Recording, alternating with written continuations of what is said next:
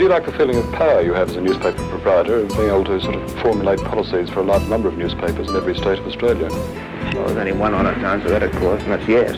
Of course one enjoys the feeling of power. The newspaper can create great controversies, stir up arguments within the community, discussion, can throw light on injustices, just as it can do the opposite. It can hide things and be a great power for evil. It's not a perfect system, obviously, but can you think of a better one? Hello and welcome to episode 13 of Murderocracy, the podcast that keeps an eye on the news and influence of News Corp, the most influential media company in the Western world. I'm Cam Wilson.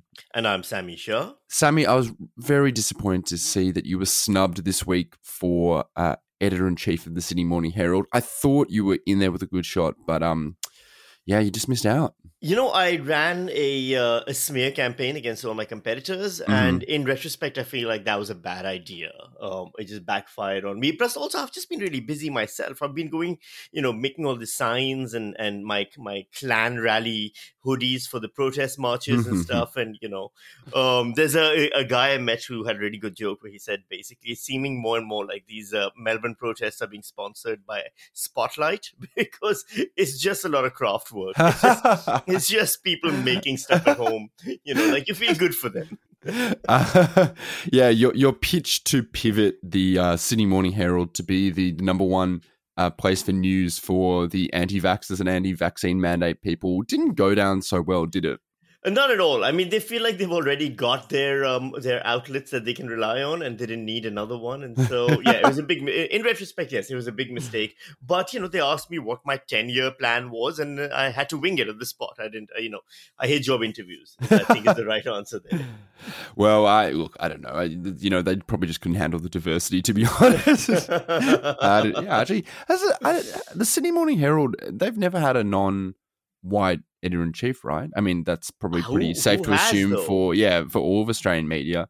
For people who don't know what we're talking about, Bevan Shields, who is a long-time Fairfax, or I guess Nine Papers employee, very long time too, like very much associated with that kind of media and everything, and to be now promoted, this is a big deal. Yeah, and so he has worked in the press gallery for a long time and has been their London correspondent. I can't get out of my head.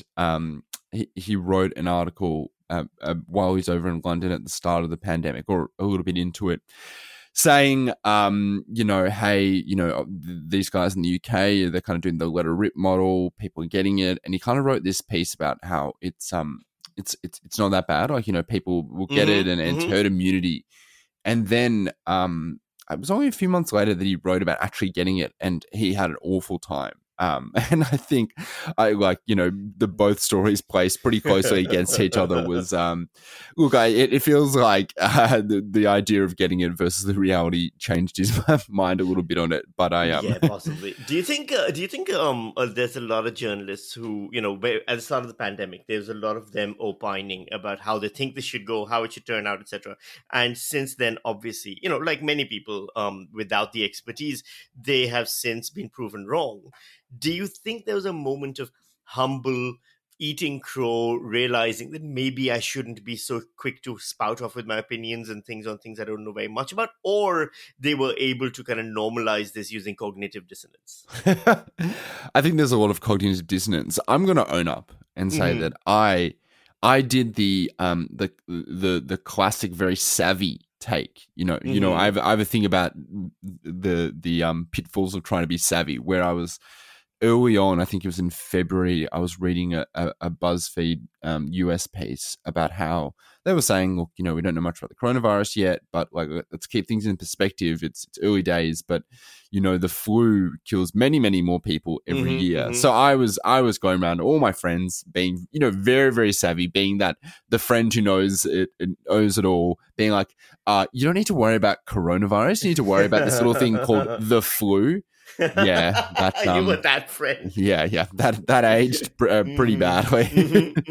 I mean, look, it's such a fast-moving area. I mean, we're seeing that now with Omicron, right? Like, people don't know what's going on. And the interesting thing is, I think we've done a better job this time of saying we don't know, and I think that's something that is so hard for the media to do, right? Because it's our job to find something, and it's our job to, at least, if we don't have much, pick out something that will entice people to read and give a bit of knowledge. But, we're kind of in a holding pattern where we don't know much about it at the moment. And actually, the responsible thing to say is that we know that we don't know, but we will know soon, if you know what I mean? Yes, absolutely. And, we'll talk to experts and see what they have to say. And hopefully, some of the experts will turn out to be more accurate than others, which is some of a thing that happens when you talk to scientific experts about stuff and blah, blah, blah. But it's definitely... In theory, this should have been a big wake-up call on science journalism and affecting everything from climate change to all the other areas that we have, science journalism is involved in. But I don't know if it's actually happened that way. Yeah, it's funny that you say about experts. Sorry, I'll digress one more time before we get into the meat of the show. Yeah, we will actually talk about News Corp, but yes. It's funny that you talk about experts. I'm a tech journalist, and I work with a variety of academics and other experts. And there's at least one or two who, after working in the industry a while, I'm a bit sus about. And it's now really funny to see them held up in the media as someone whose opinion is, it's like an expert says this X, Y, Z. And I'm sorry, and to be clear, I'm sussing them not because I think they're a fraud or anything, just because I think that their judgment isn't necessarily great on this stuff. And so it is funny to see them held up in the way that someone who I'm like, I respect, and I think your opinion is you're quite prescient about this stuff, versus someone being like, I'm not sure you entirely know what you're talking about, but you happen to talk about it in the media. It does kind of expose the, I guess, the brittle foundations that a lot of the way that we find out about things are based on. Yeah, absolutely. There's a thing that when you work in a newsroom, there's the expert you call up and they will say, look, I'm not sure about the science, so I would rather not say something. And then there's the expert you call up and they will say, yeah, I'm good to go in 5. The cowboy. Woo! Yeah, exactly. And as a news producer, you're going, I want the guy who's good to go in 5. It's only accuracy be damned sometimes, unfortunately. It's just one of the brutal realities of 24-hour newsroom. And we've seen that affect the way we've reported on the pandemic. But that doesn't apply to this podcast because we've been not at all. We've been preparing day and night all week for this. This is the highlight of our week, and we're ready to go. And our experts are judiciously chosen using the age-old method of they answered the phone. Let's get them. So this week, speaking of, we will be chatting to Sally Rugg, who is the main organizer behind the push for the Murdoch Royal Commission. We've spoken to, obviously, former Prime Minister Kevin Rudd about it, who led or made the initial call for it, has been pushed behind it. The movement has now kind of picked up a bit of pace. Sally Rugg, who has been around in the Australian media scene and politics scene for a while, stepped up as the main organizer for it. So we will be chatting to her about it and kind of how it's progressing. Because I'm kind of interested to see, how it is kind of chugging along. Well, it's the one story that's been kind of consistently going on in the background since we started our podcast. And we've had, like you said, we spoke to Kevin Rudd. We've covered it ourselves in its more nascent stages. And now to find out, I guess, before the end of the year, at what stage it's reached and where the future of this entire campaign is going to go would be really interesting. Mm-hmm. So we'll be chatting to her in just a second. But now we'll get on to News Corp News of the Week. News Corp's national broadsheet is doing a big reshuffle. The Australian have moved a few people around, but perhaps the most interesting thing that I saw was the appointment of Louise Bryant as managing editor. The Sydney Morning Herald's Samantha Hutchinson and Stephen Brooke reported that on top of her experience being managing editor for Vogue, Vogue Living, and GQ Australia, she spent 4 years working as with a private individual (Sydney and LA). Now, Sammy, I'm putting you on the spot. This is part of her CV. This is part of her pitch. Do you have any idea who that might be? Private individual. Okay, so before I answer this, yes, is this the thing where you already know and I have to guess? Yes, yeah. Okay, she worked as a private assistant for someone who was on the CV as a private individual (Sydney and LA). Okay, Sydney and LA. I'm gonna go with either. Does Chris Hemsworth live in Sydney these days? Yeah, I've definitely seen him around actually. All right. Oh, really? Hang on. Wait, what? I literally saw him probably 6 or 8 weeks ago in Woollahra when I was going to How the is chicken that shop. not the first thing you bring up every time we do a podcast? Yeah. It's a little bit outside of our scope, but yes. So he has been in Sydney I think, for shooting. It's not him. I'll give you a hint. It has something to do with the News Corp empire. Okay, I thought you were going to say with the MCU. With the News Corp empire. No, that's our other podcast. Right, yes. Sydney and LA. All right, News Corp empire, Sydney and LA. I'm going to go all the way to the top, and I'm going to say old mate Rupert himself. Very close. That was very good. I wouldn't have got this in a million years. Okay. It is. She worked for 4 years as the executive private assistant for Sarah Murdoch, wife of co-chairman and chief executive of Fox News Corp.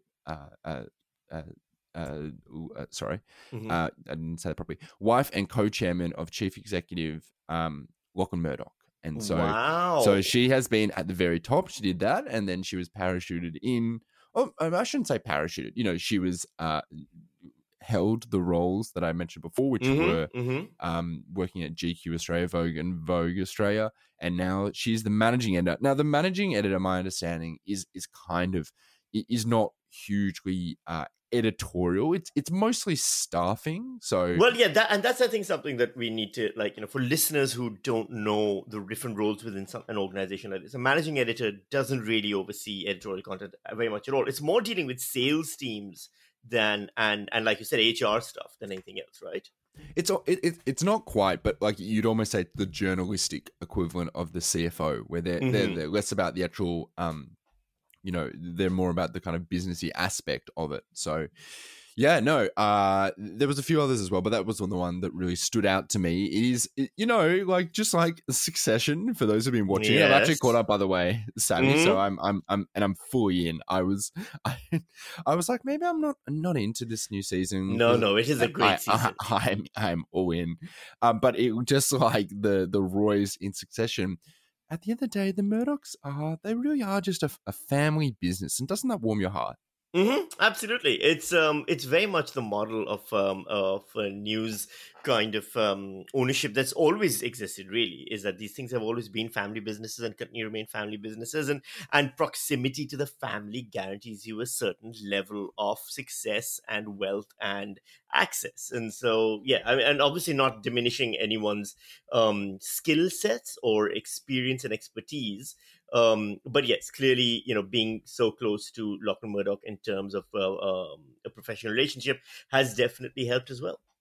Yeah, I've got to figure out how we can elbow our way into that orbit. Hey, I don't know what do we do? Do we invite Lachlan onto the podcast, or what's our in here? Or maybe we just we hang out at the same we hang out where we know Boats it gets club. coffee. Where do they hang out? Gentlemen's club. Those kinds of things. Illuminati gathering. Yeah, right?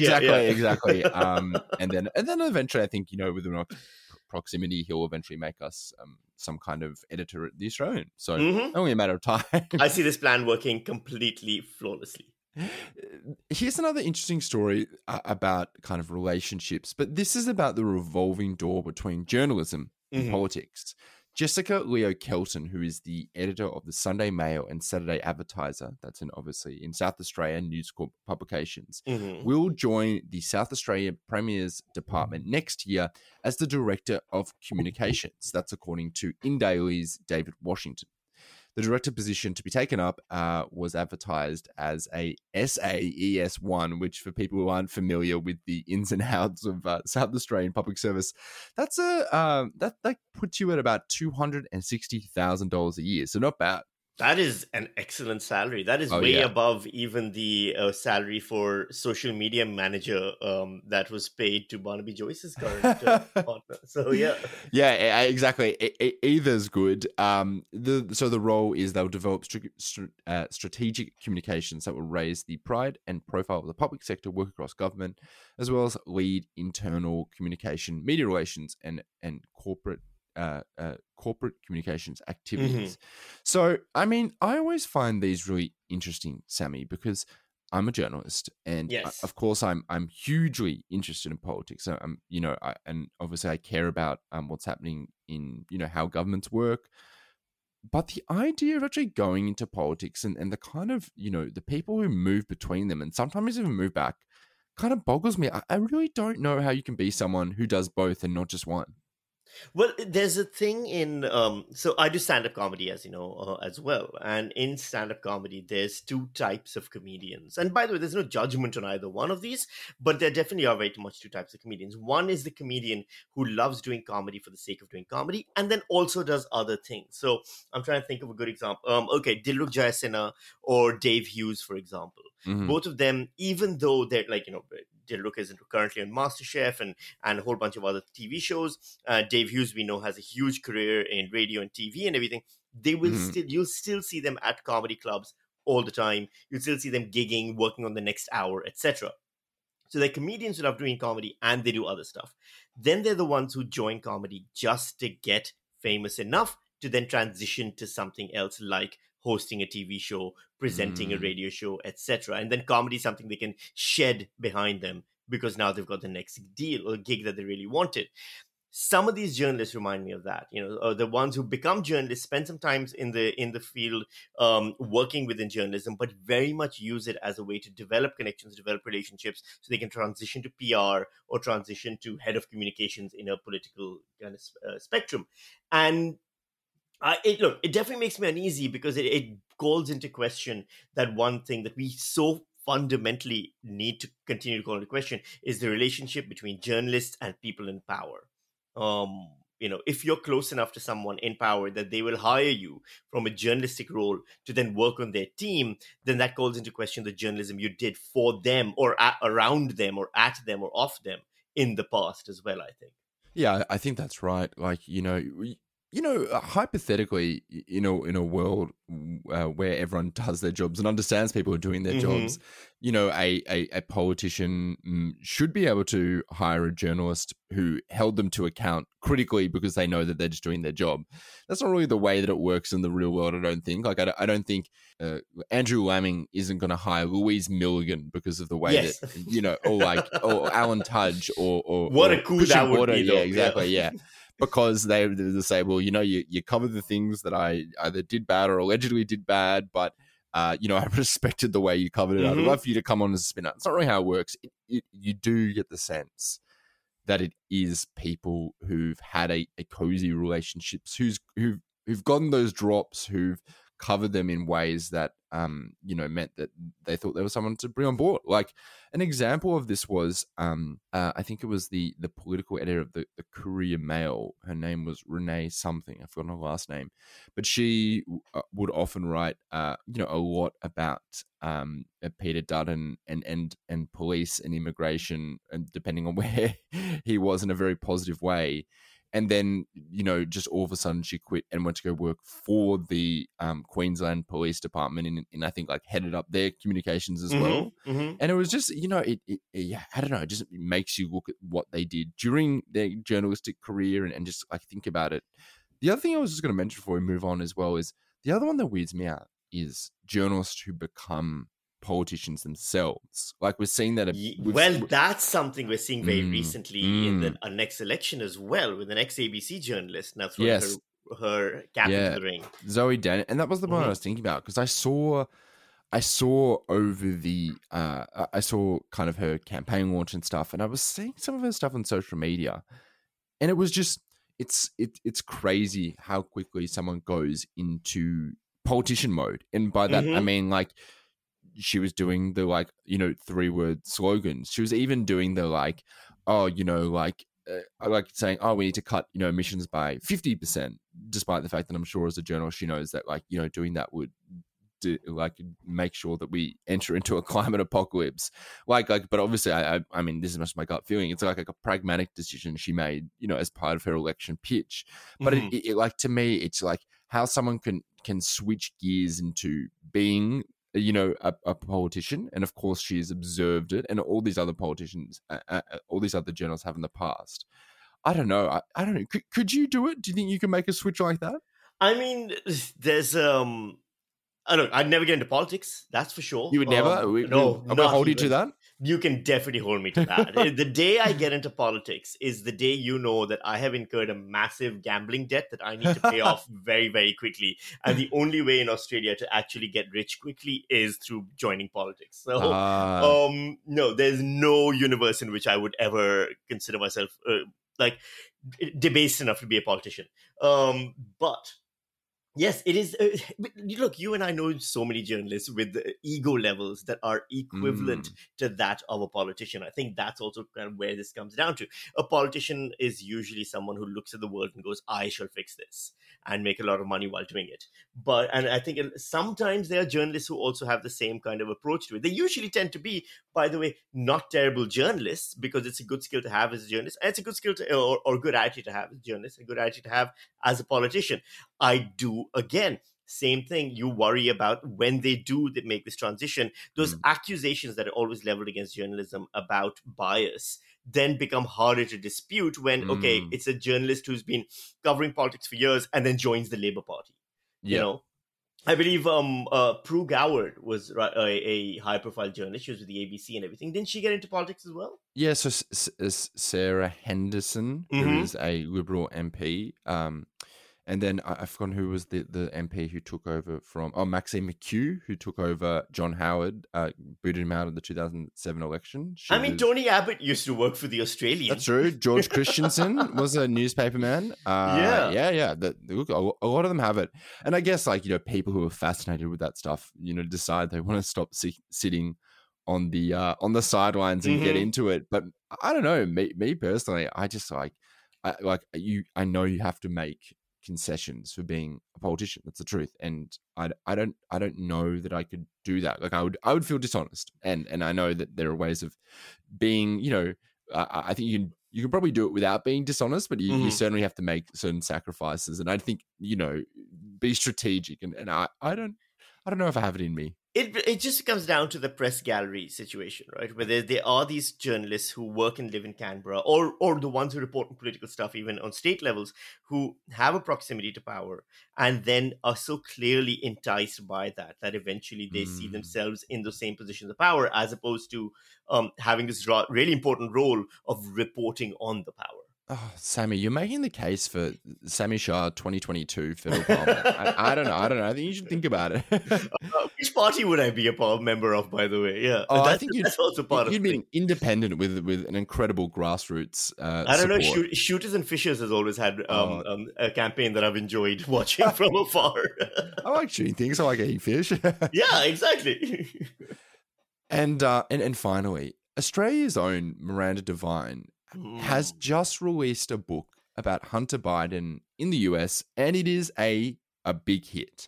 Devine, who goes on Fox News all the time, still writes columns that are published in the Daily Telegraph here, published a book, and the name and the cover are great. I wish I could show you the cover, but you can probably get a bit of a feel for it from the name. It's called Laptop from Hell. Yeah. And it's number 1 on Amazon. Here's the blurb. When a drug-addled Hunter Biden abandoned his waterlogged computer at a Mac repair shop in Delaware in the spring of 2019, just 6 days before his father announced his candidacy for the US presidency, it became a ticking time bomb in the shadows of the Joe Biden campaign. Sammy, I can already feel through my headphones the anticipation. You're just about to go pick it up, aren't you? I mean, I'm going to buy the audiobook. I'm going to buy the paperback. I'm going to get the hardcover. I'm going to get an autograph. I mean, how could you not, right? I mean, just the cover alone, it looks like do you know those Chuck Tingle books? Yes. It looks like a Chuck Tingle book. Chuck Tingle does those kinds of they kind of like knock off erotic fiction. Yes, they're basically like Amazon self-published knockoff erotic fiction by this man named Chuck Tingle, which is a pseudonym, and they're hilariously on purpose, ridiculous titles like let me see if I can find one. There we go. Pounded in the butt by my book. It's everything is pounded in the butt by or something like that, and so this definitely seems like pounded in the butt by Hunter Biden's laptop. Yeah, I've got some here. So there's a shocking executive boner. Living inside my own butt for 8 years, starting a business, turning a profit through common sense reinvestment and strategic targeted marketing. Oh my God. No, it really does have that kind of like dingy, but then with kind of like strong reds color. And it's so just to explain the cover, it's Hunter Biden's face. He's smoking a cigarette. It's a dark shot of him, and he's it's just like a straight on, and he looks quite disheveled, and there's certainly a feeling of eroticism around it. I'll say this much: on Goodreads, the book has a 4.56 stars rating. Let me see. Are there any good reviews? There's 9 reviews. They all are raving about it. Thank you for your service. How exactly? Hang on. I wish I had not. Okay, but this is funny. Someone's given it 5 stars. Yeah. But they've written, "I wish I had not read this book. It made me sick to my stomach to read about the corruption, debauchery, addiction, and outright evil permeating the president and his family." Blah. Basically, it's like this book is the truth that we needed about the Bidens. Great book. Everyone should read it. Shows need for term limits and stronger ethics laws. Well, that's a good positive outcome. Actually, can't disagree with that. I might pick this up now. Here's one from Shannon Zagar on Amazon. She gave it 5 stars. The name of the review is Sewer Rats. And she wrote, "Oh my gosh," a lot of ellipses, or a lot of full stops. "True evil walks this earth. Extremely well written. Wow." 190 people found that helpful. And here's another one from Amanda Chevalier. And the title is called "Thank You, Miranda. Finally, the truth comes out. And then, if Miranda can research, write, and publish this book in a year, what is our DOJ, FOI, and CIA excuses?" Well, look, that's not a wrong point. I mean, given her output, just in terms of the columns she writes, the Fox News appearances she makes, and the amount of time she spends on Twitter, just absolutely making wild accusations about things. Yeah. I don't know how she also found the time to write and research and write an entire book about, Hunter Biden's laptop. So clearly from a productivity standpoint, she is someone that we need to look at as a inspiration and an icon. Absolutely. Maybe her next book should be, Miranda's guide to productivity. That's not a bad idea. Her and Sherry Moxon can do a joint edition. Maybe that's the sequel, Laptop from Heaven. Sally Rugg is the National Director of Australians for Murdoch Royal Commission. It's an organization, a not-for-profit organization that is co-chaired by former Prime Minister Kevin Rudd, who we've spoken to previously on the podcast about this as well. Thank you so much for speaking with us, Sally. Thank you so much for having me on. And thanks for making this podcast. I think it's so cool. Obviously, it's like right in the center of my sort of Venn diagram of interest. Of course. I've been really enjoying it. Thank you for making it. No, it's I can't take any credit. It was entirely Cam's idea, and he asked me to be along for the ride, which I'm enjoying thoroughly. But that is the Cam's idea as well, which was the News Corp is an organization that has this really large, some argue outsized, but definitely large presence in Australia, politically, culturally, socially, economically, all of these things. And we just want to do kind of a deep dive into that. But that seems to be, our interest and your interest and the reasons for your interest seem to overlap in that regard. But you're taking it to a slightly different level. How is the campaign going now? Yeah, you're so right. Like similar interests, definitely different objectives. I think it's fair to say, the podcast and the campaign. The campaign is going really well. As you just sort of mentioned, explaining the purpose of the podcast about Murdoch's News Corporation in Australia and how it's like very large, some might say too large. And that's the rub, right? Like it is large, it is very large, and it's also extremely unusual. Like it's not normal to have a media company as large and as dominant as Murdoch's News Corporation, having such a huge stake in the news media market. Like, you don't see this overseas. You don't see this in comparable democracies, whatever that might mean. The three biggest democracies that we can think of, United Kingdom, USA, and Australia, when we think about something like this, it seems to be pretty standard, as maybe this is the new normal.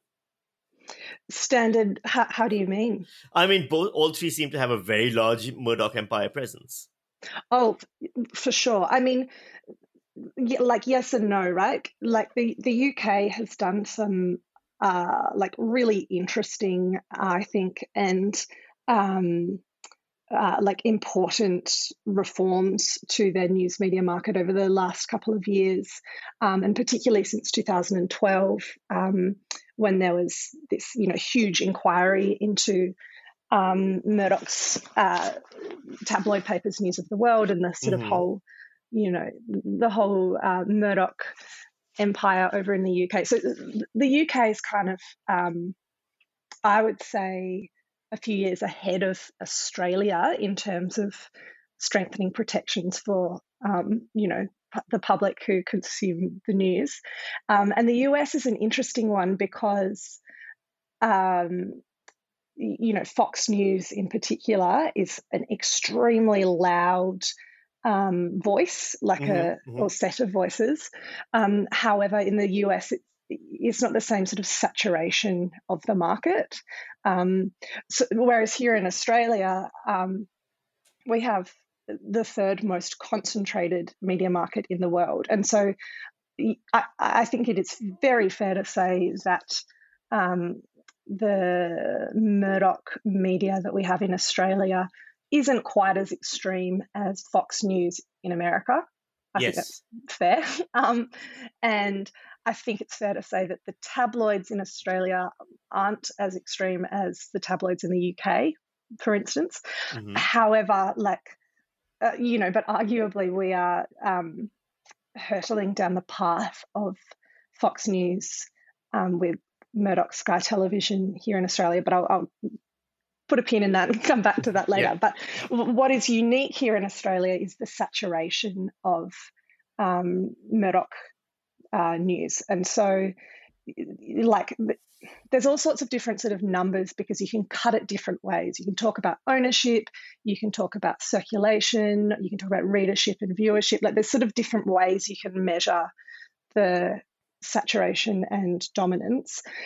But the reality is that if someone lives in regional Queensland, for instance, their only news is sort of a local paper that has now been moved online, and that's brought up by Lachlan Murdoch, has now been moved online. And so if you're sort of trying to access the local paper in Mackay, you're also getting served up stories from the Courier Mail and also stories that have been recycled from Sky Television, and so it's just this it's a level of saturation that's very unique to Australia, and we think really dangerous. We don't think that there should be such a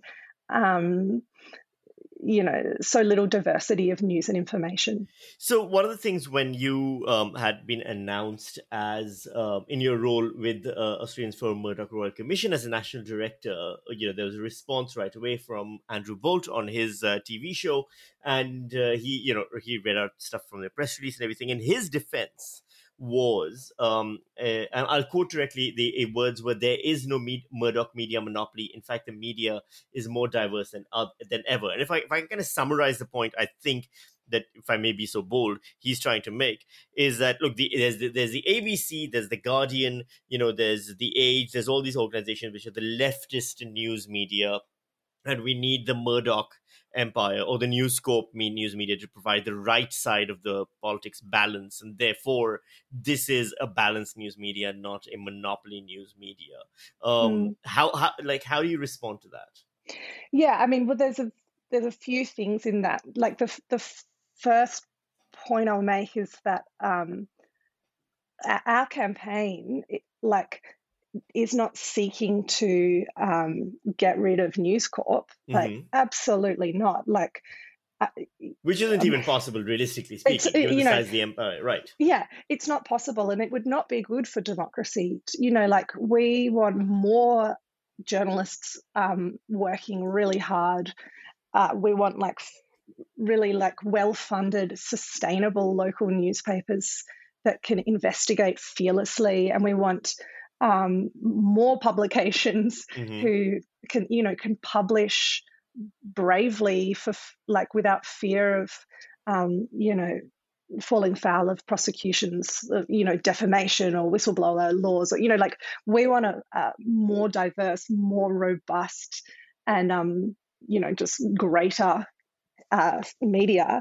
So I think it's really important that there are publications and voices that sort of pursue right-wing angles and frames and conservative talking points and all the rest of it. That's great. This is not Australians against The Spectator and Quillette.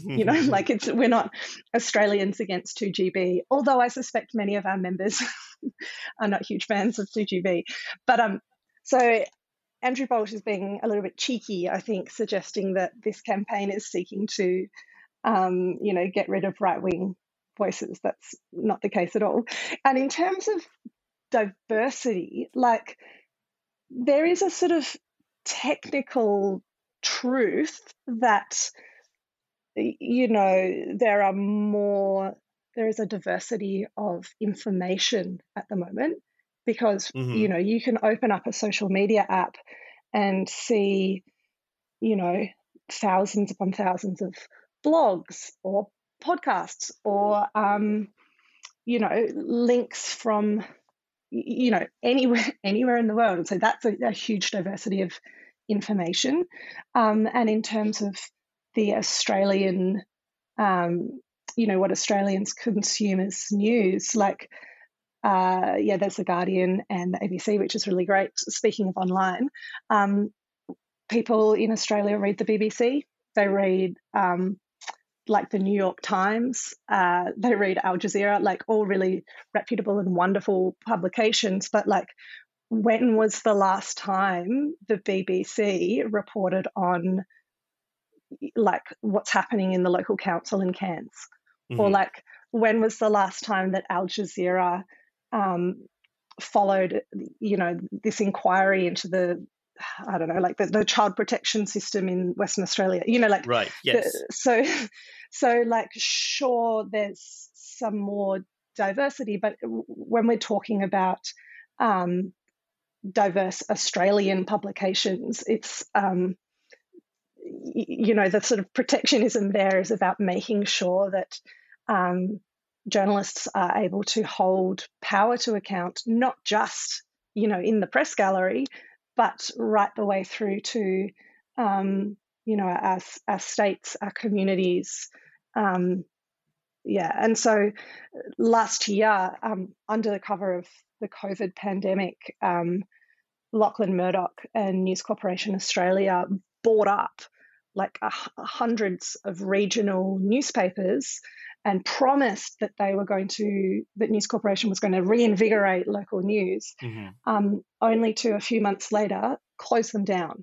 So we lost 112 regional titles, regional publications, some that had been, publishing to their local communities or their, areas. They weren't all sort of teeny tiny papers. These are big papers, some of whom that have been in operation for decades. And these,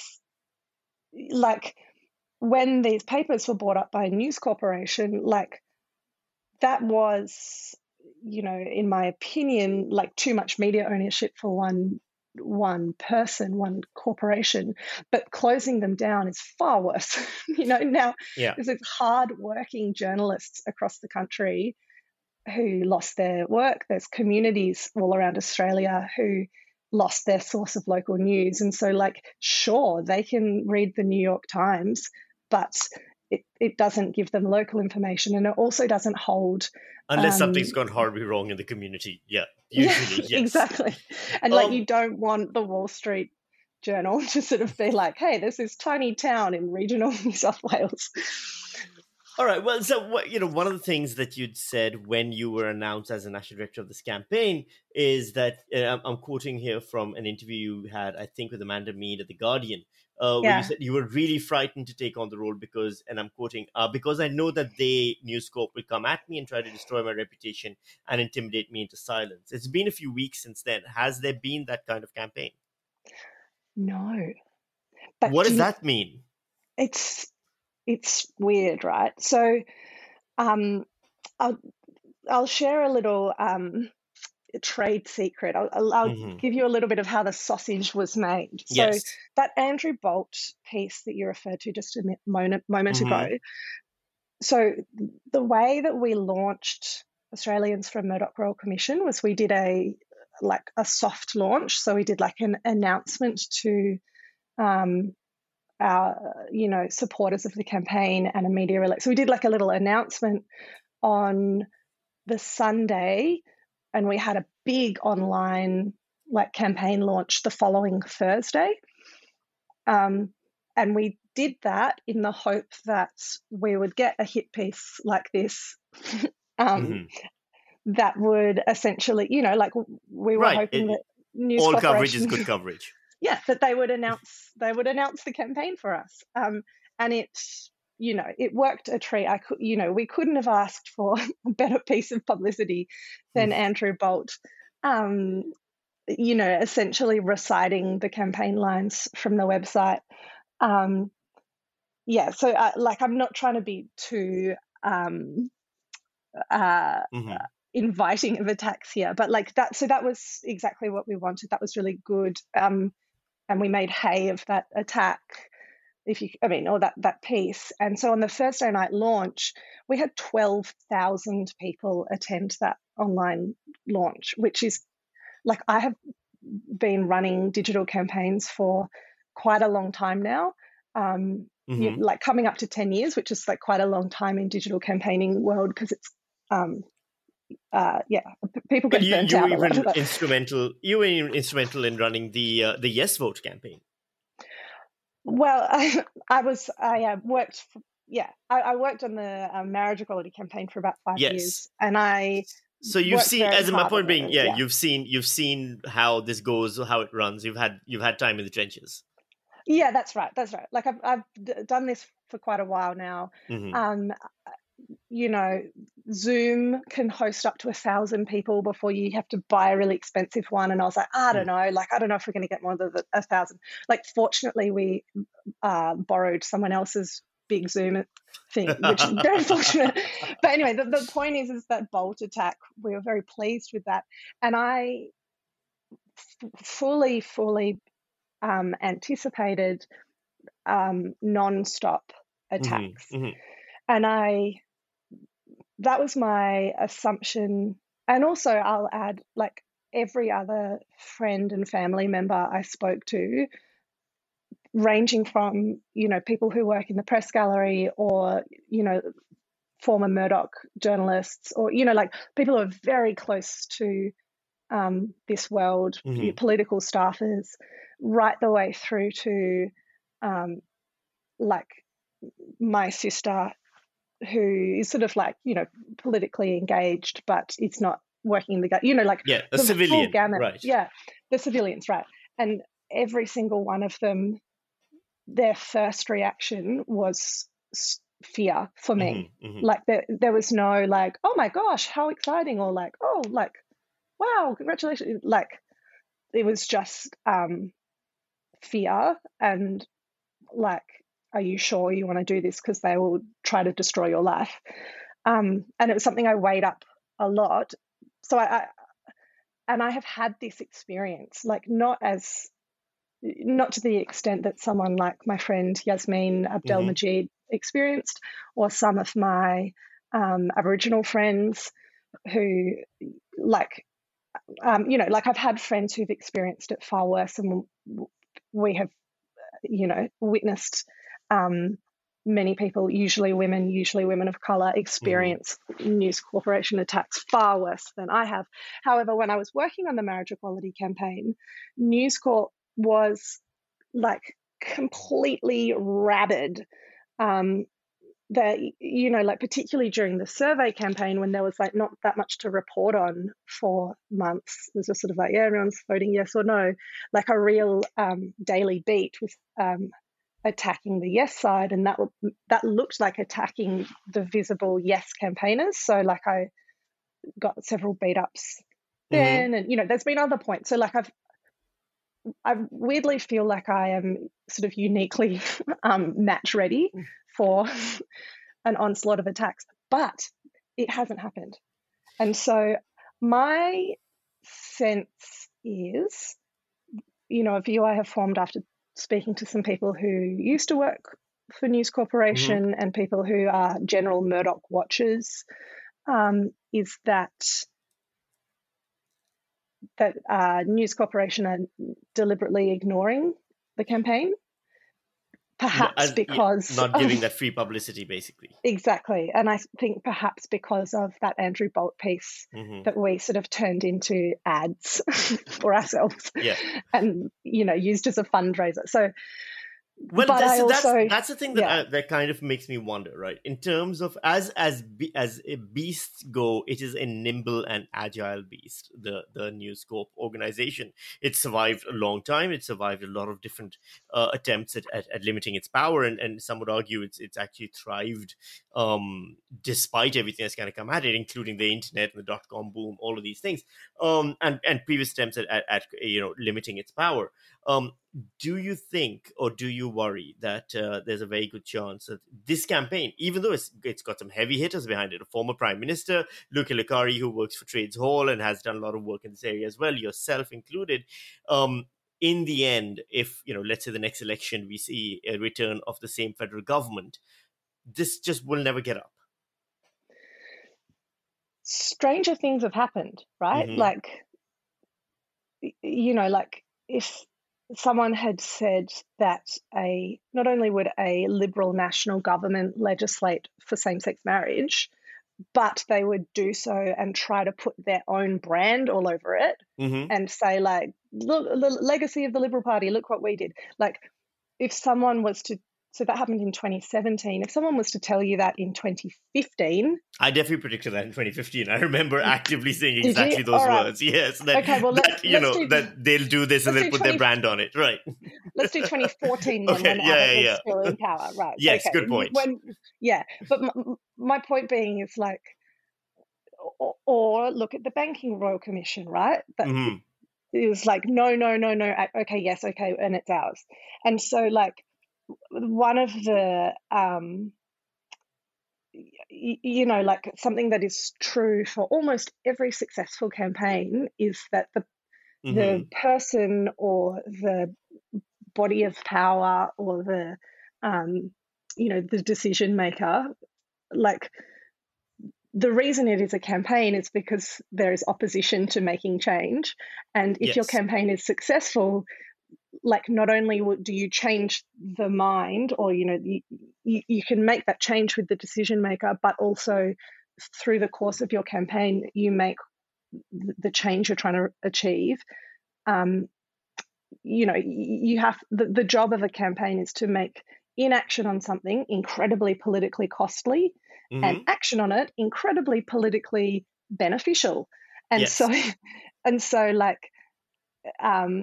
the best and simultaneously worst part of successful campaigns is seeing the person or the party or the corporation or whoever it is who has said no for so long turn around and be like, yes, we're doing it, and it was our idea, and this is why.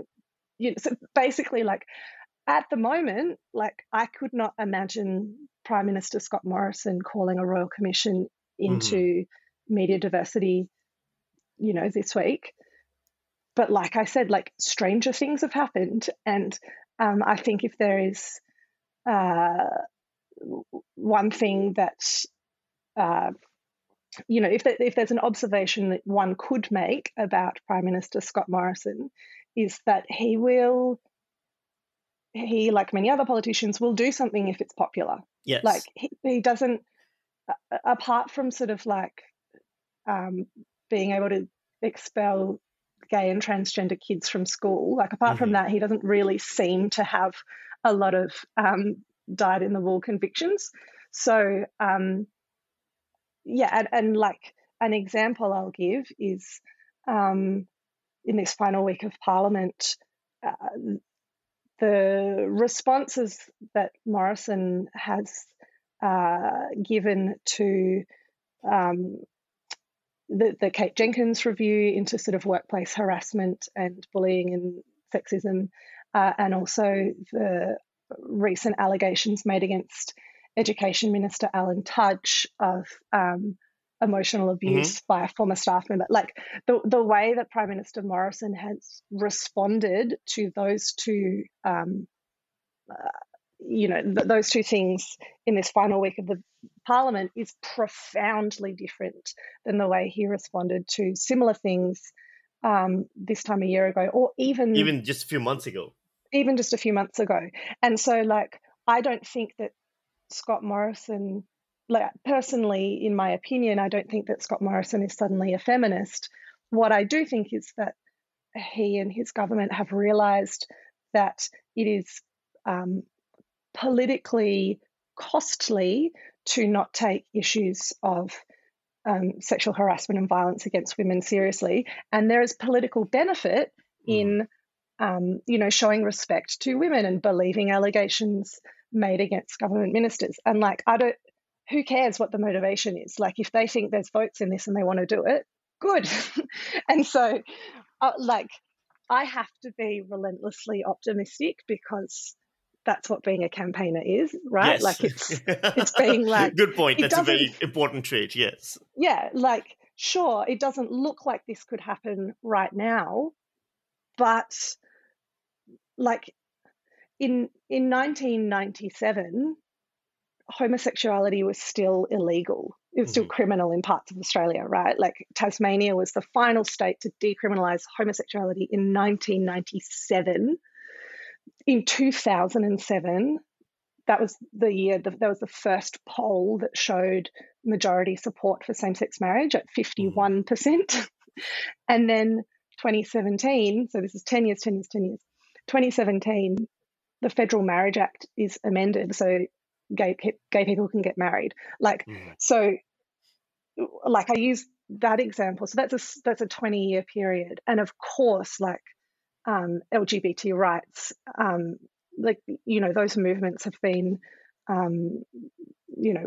live and working since sort of the 60s, 70s in earnest. But my point being is, like, it can feel like something is never, ever going to happen. But actually, when you stop and look back on how far you've come, or if you've won a campaign and you sort of zoom out a bit, it's like, oh my God, I never thought that could have happened.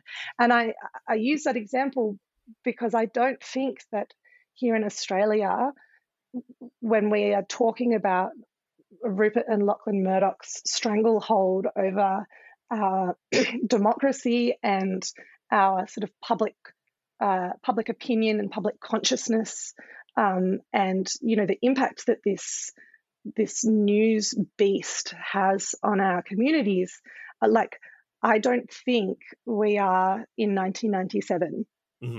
Like, I don't think we are at 2007 with 50% plus one in the polls. Like, I think we are much closer than it might feel. And just because Rupert Murdoch and now his son Lachlan, have been these incredibly powerful figures, and that News Corporation has held extraordinary power for this long, it doesn't mean that that's going to be like that forever. And I think we're closer to seeing some really big change than you might think. So, Sally, if people want to get involved in the campaign itself, want to learn more about it, you've got, I know you've got even an entire charter that you've got created for the campaign.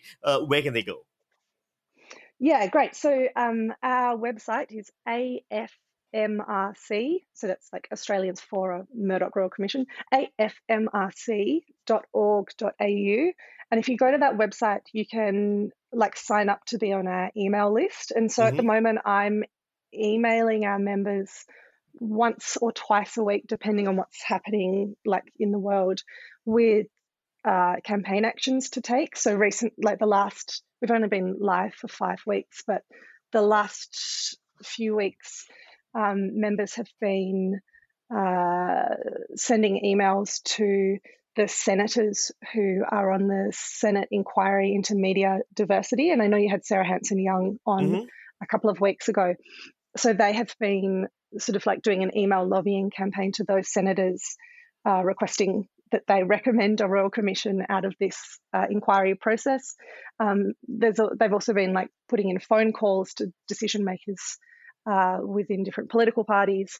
So I sort of like get in touch each week being like, okay, this is what's happening. Can you please take this campaign action? So you can sign up to the email list. And there's also 2 other sort of functions, I suppose, on the website. One is called Report the News. And so anybody who has ever like tried to make a complaint to any media publication really would know that it is akin to like trying to update your details with Centrelink. Yes. Like it's designed to break you. And it's, it's this like arduous, complex, useless process. Like it's almost as if the media watchdogs don't want people to make complaints. It's extraordinary. But and then if you actually do even get your complaint heard by ACMA or the Press Council, and it's upheld, like if it's all very unlikely, but if that happens, like the consequence is nothing, right? Like the consequence is like a one line in a newspaper being like, correction, we should not have incited a race war, like there's no so we've got this one function called Report the News, and so it's like a tool on the website that helps streamline that process, A, to make the complaint, and B, to nominate AFMRC to act on the complaint's behalf. So then we can sort of advocate, on behalf of the member making the complaint to the Press Council and ACMA, and sort of streamline and organise all those complaints together rather than them being these very disparate, disheartening processes around the country.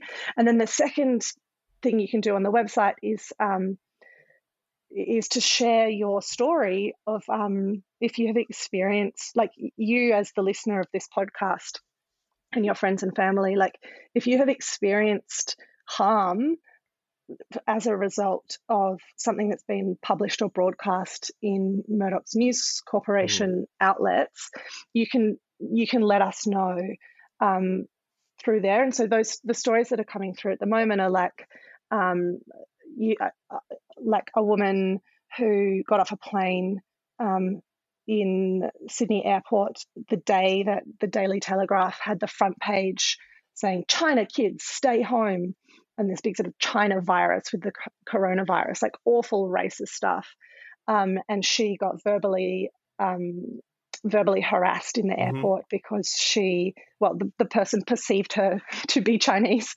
And so, we've got several really compelling stories of people who have watched family members become completely absorbed in the disinformation around vaccines and coronavirus treatment coming through Sky News. And so it's basically like what we're trying to do, what the campaign is trying to do there is to collect these personal stories to move the conversation around Murdoch's News Corp monopoly away from like which paper prefers which premier, which is very important, but like the impacts, we believe, of the Murdochs treating the news as sort of like their cowboy, just like treating it as if they're like their Dear Diary blog posts of whatever their opinion might be. It's so much greater than bullying leaders of political parties, and the harm, we believe, extends right through to like the grassroots of the community. So we're collecting these stories, to shift the public conversation around why it's really important that we sort of regulate for greater media diversity in Australia, and also to make a case for a Royal Commission. Like, these are the types of stories we think should be front and centre at a Royal Commission. Like, we previous Royal Commissions that have been, very successful, have heard stories, for instance, of like survivors of child sexual abuse within institutions, or the Aged Care Royal Commission. You're hearing from bereaved family members. It's like the stories of actual ordinary people who rely on the news as a source of information so that they can, form opinions about how to live their lives. It's those stories that we want to make sure are told, because at the moment, News Corp can say whatever they want in a paper, and ordinary people have no right of reply if they've been bullied, or if they've had a family member affected by misinformation, or if their business has been, vilified, all the rest of it. So that's afmrc.org.au. That's right. And if folks would like to sign up to sling us a few dollars every month, that would be incredible. It's a huge job, and we're entirely funded by monthly contributions. So we'd appreciate that too. Thank you so much, Sally. Thank you. That was Sally Rugg, who is the National Director of Australians for a Murdoch Royal Commission, and you can find them on Twitter, Facebook, and all over the place if you're interested in being involved in the campaign. Thank you so much for listening. If you haven't already subscribed, you can find us on Apple Podcasts, Google Podcasts, Spotify, or just about everywhere else you get your podcasts. Also, don't forget to join our Facebook group, which is Facebook at Murdocracy Podcast, where there's lots of people keeping an eye on News Corp and posting really cool, fun stuff and having good conversations around it. And we have a Patreon. How's the Patreon going, Cam? It's going well. I mean, maybe we should have a chat about doing some little special things for the people who are subscribing to us. Right now, it's just people who are just saying, hey, we're supporting what you do. Actually, maybe I'll cook up something over the next week. We should do something special for them. But it does mean a lot for us. We love doing this, but, just a little cost here and there that makes it easier for us. So thank you to all our Patreons for their support. Absolutely. Thank you so much. Thank you to Natalie Sekulovska, who is our producer, Kevin McLeod for the theme music, the APC for the recordings from the archive, Ruby Innes for our artwork, and of course, as always, thank you, Sammy. Thank you, Cam. Bye. Bye.